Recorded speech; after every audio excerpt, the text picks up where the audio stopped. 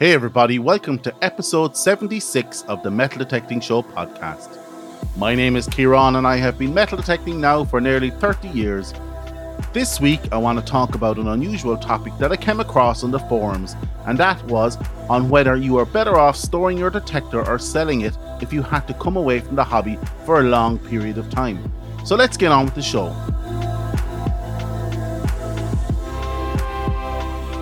Hey everyone, before we start, I want to thank you for listening to the podcast and I hope you enjoyed the episode this week. If you want to support the show, there are many options available in the links in the episode notes below, and if you want to interact with me and the show, that information's in there too. But most importantly, if you like this content, please don't hesitate to tell your friends and don't forget to hit that subscribe button.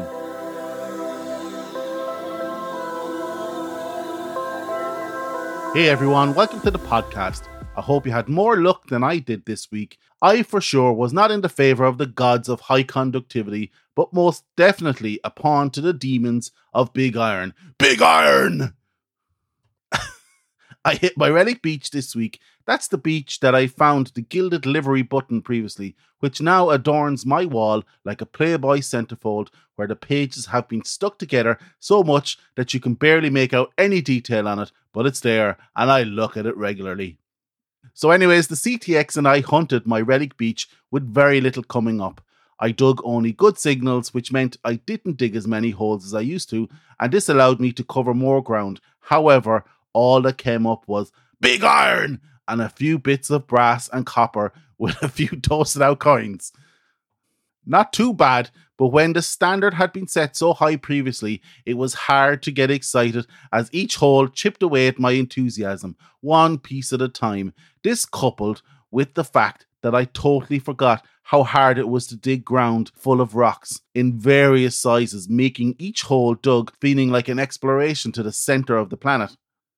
The hunt became an exercise in mental strength, but I kept plugging away and caught a few fish, which was grand. If anyone has any digging tips for rocky ground, let me know, because I won't be returning there this season unless I have a contingency plan to help me dig those holes. So hit me up with any information you might have. So this week I want to talk about an unusual topic, but something that piqued my interest while cruising the forums. So firstly, I want to give the Friendly Metal Detecting Forum full credit for this week's topic, and that was the question on the following scenario. If you were taking a break from the hobby for a long period of time, should you store your detector or should you sell it on and buy a replacement when you get back to the hobby? And if you decide to store it, what's the best way to do this? So first of all, I didn't contribute to the discussions at all because I would have just said, you're smoking crack if you think you can give up this awesome hobby. I just can't quit you. But I did get to thinking, what are the options here and how should they play out? And that's what this week's topic is about. Let's address the first question. Should you store it or sell it? That depends on how long you're going to be gone. If it's like a few months, then I would just stick it in the shed out of the way and come back to it when you can and think nothing of it. However, if you're looking at this question and the timeline is longer than say a year, 2 years, or even longer, then there are a few things to consider on whether you should sell it or not. The first being, are you losing money on storing it? Think about it. You might have a year-old Knox that will go for about $400 or $500 depending on condition on the second-hand market if you sold it today. How much does a 5-year-old Knox go for? Unfortunately, they're not like cars and have an odometer on them to tell you the mileage. So if I'm buying a second-hand detector, it's priced at its age. So I would be expecting to pay $200 to $300 for a 5-year-old Knox.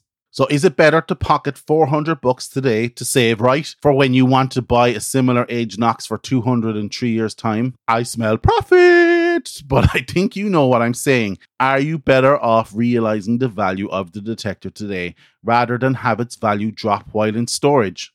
Now, it isn't lost to me that this is a silly game. Store it or sell it.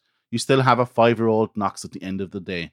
But I would prefer to have the money sitting in the bank waiting for me to blow it all in new gear when I want to come back to the hobby. Who's to say technology won't advance in the meantime and your Knox is cutting edge going into storage, but a has-been coming out and you'll end up selling it anyways for a pittance to upgrade to the newest tech, if that's the way you're inclined. Sentimentality throws this all out the window. If there is some emotional attachment to the detector, then no common sense will make you sell it. Believe me, it does happen and you will store it up. But what should you consider when you're putting it away in storage? There are a few factors: where to store it, what temperature is appropriate, how humid is the area, is where it's being stored subject to people traffic, or is it dirty? Lots to consider before we even get to the most important part about how to store the batteries. Starting with what temperature is appropriate. Most detectors are rated to operate between -40°C and +40°C. This is guidance for general operation at a temperature in that range. It doesn't account for daily large swings in temperature that can have a detrimental effect on the electronics and connections inside your detector.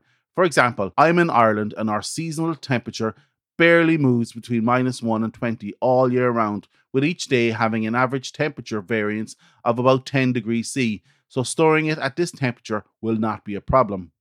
However, if you're in a hot climate where the daily temperature variance is +30s in the day to low single digits at night, then you should consider storing the detector inside the house or an underground basement with a steady temperature, as repeated temperature variance like this will cause the connections to expand and contract frequently, resulting in the joints losing their integrity and breaking as soon as there is any physical exertion put on the detector, like banging it off the ground when swinging. The temperature at which it is stored will also have an effect on the battery, but we will get into that in a bit. Now, although Ireland is grand for temperature, we would not be so good with humidity or moisture, as everyone knows it rains every day in Ireland, with most families having a pet fungus in the house due to the humidity or moisture content in the air. So this would be something I would consider having to negate by either storing the detector in a bag, preferably a vacuum sealed bag, coupled with desiccant silica pouches just to ensure everything stayed dry. If you're in the arid wastelands, then this will not be a problem for you, and you could probably hang it on the wall of your shed without too much panic. In fact, the garden shed or basement seems to be the most favourite spot for people to store their detectors, be it for a long term or short term. However, if most are like mine, then the garden shed is not exactly the cleanest spot, with potential for garden dust or woodworking dust to cover everything. A good rule of thumb is if you see a layer of dust on a shelf in the shed or basement, then maybe you shouldn't store your detector there. The last thing to consider is the battery, especially if it's a sealed-in rechargeable type, similar to what comes with the Simplex and the Knox. Both are lithium-ion types of batteries. If you have a detector that uses single-use batteries or batteries that can be removed from the detector, then you needn't worry about the following bit.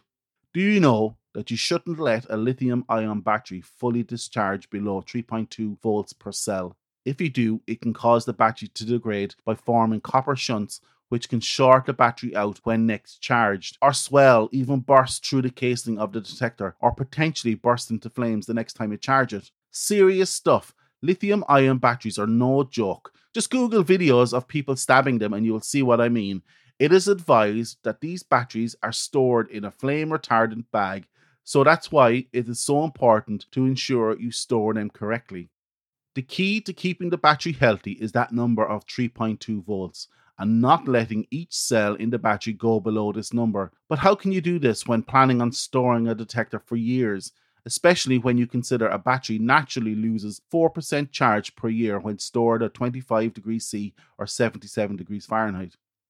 So, Kieran, I'm just going to fully charge my battery and leave it in storage for a few years, and it's going to lose 4% a year. It should be grand, right? Well, know that 4% is not taking into account any charge that may be used by the detector itself to maintain stored memory, for example. The 4% doesn't always correlate to a straight line of discharge. In fact, if you fully charged your detector and store it, it would lose 20% of its charge in the first year. The best charge state to leave your detector in is between 40 and 60%, believe it or not. This is the sweet zone. You will only lose 4% charge per year, giving you a safe year of storage of the battery. But I would advise recharging up the detector every 12 months to 18 months, letting it discharge to about half and putting it away for another year, year and a half. So pulling it all together, if I was to have to store my detector for longer than a year, I would firstly give it a forensic level clean.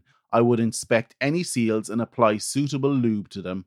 If I had the original box, I would use that, which I would stick in a vacuum sealed bag with a few desiccant silicone pouches, and seal it up tight, ensuring that the battery was between 40 and 60% charge.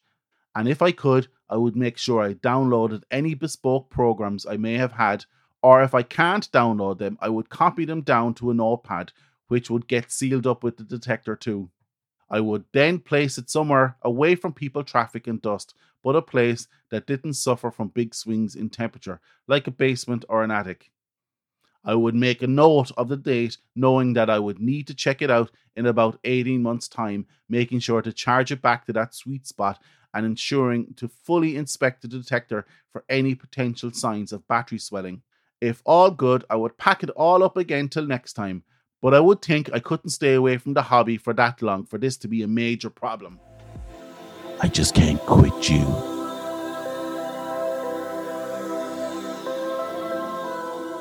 And that's it for this week. I hope you liked this episode of the Metal Detecting Show podcast. Check out our website www.themetaldetectingshow.com for this episode's show notes. Check out our Patreon page if you want to help the podcast stay alive or just want to buy me a coffee. Actually, if you want to buy me a coffee, you can do so at buymeacoffee.com/metaldetecting.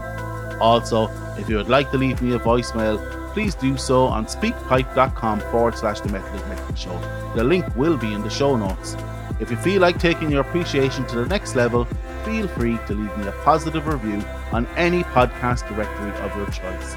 If you like this content and would like more, please don't hesitate to tell your friends, and don't forget to hit that subscribe button. Once again, I hope you've enjoyed this episode, and we will chat to you all again next week. Get out there, eyes down, and happy hunting.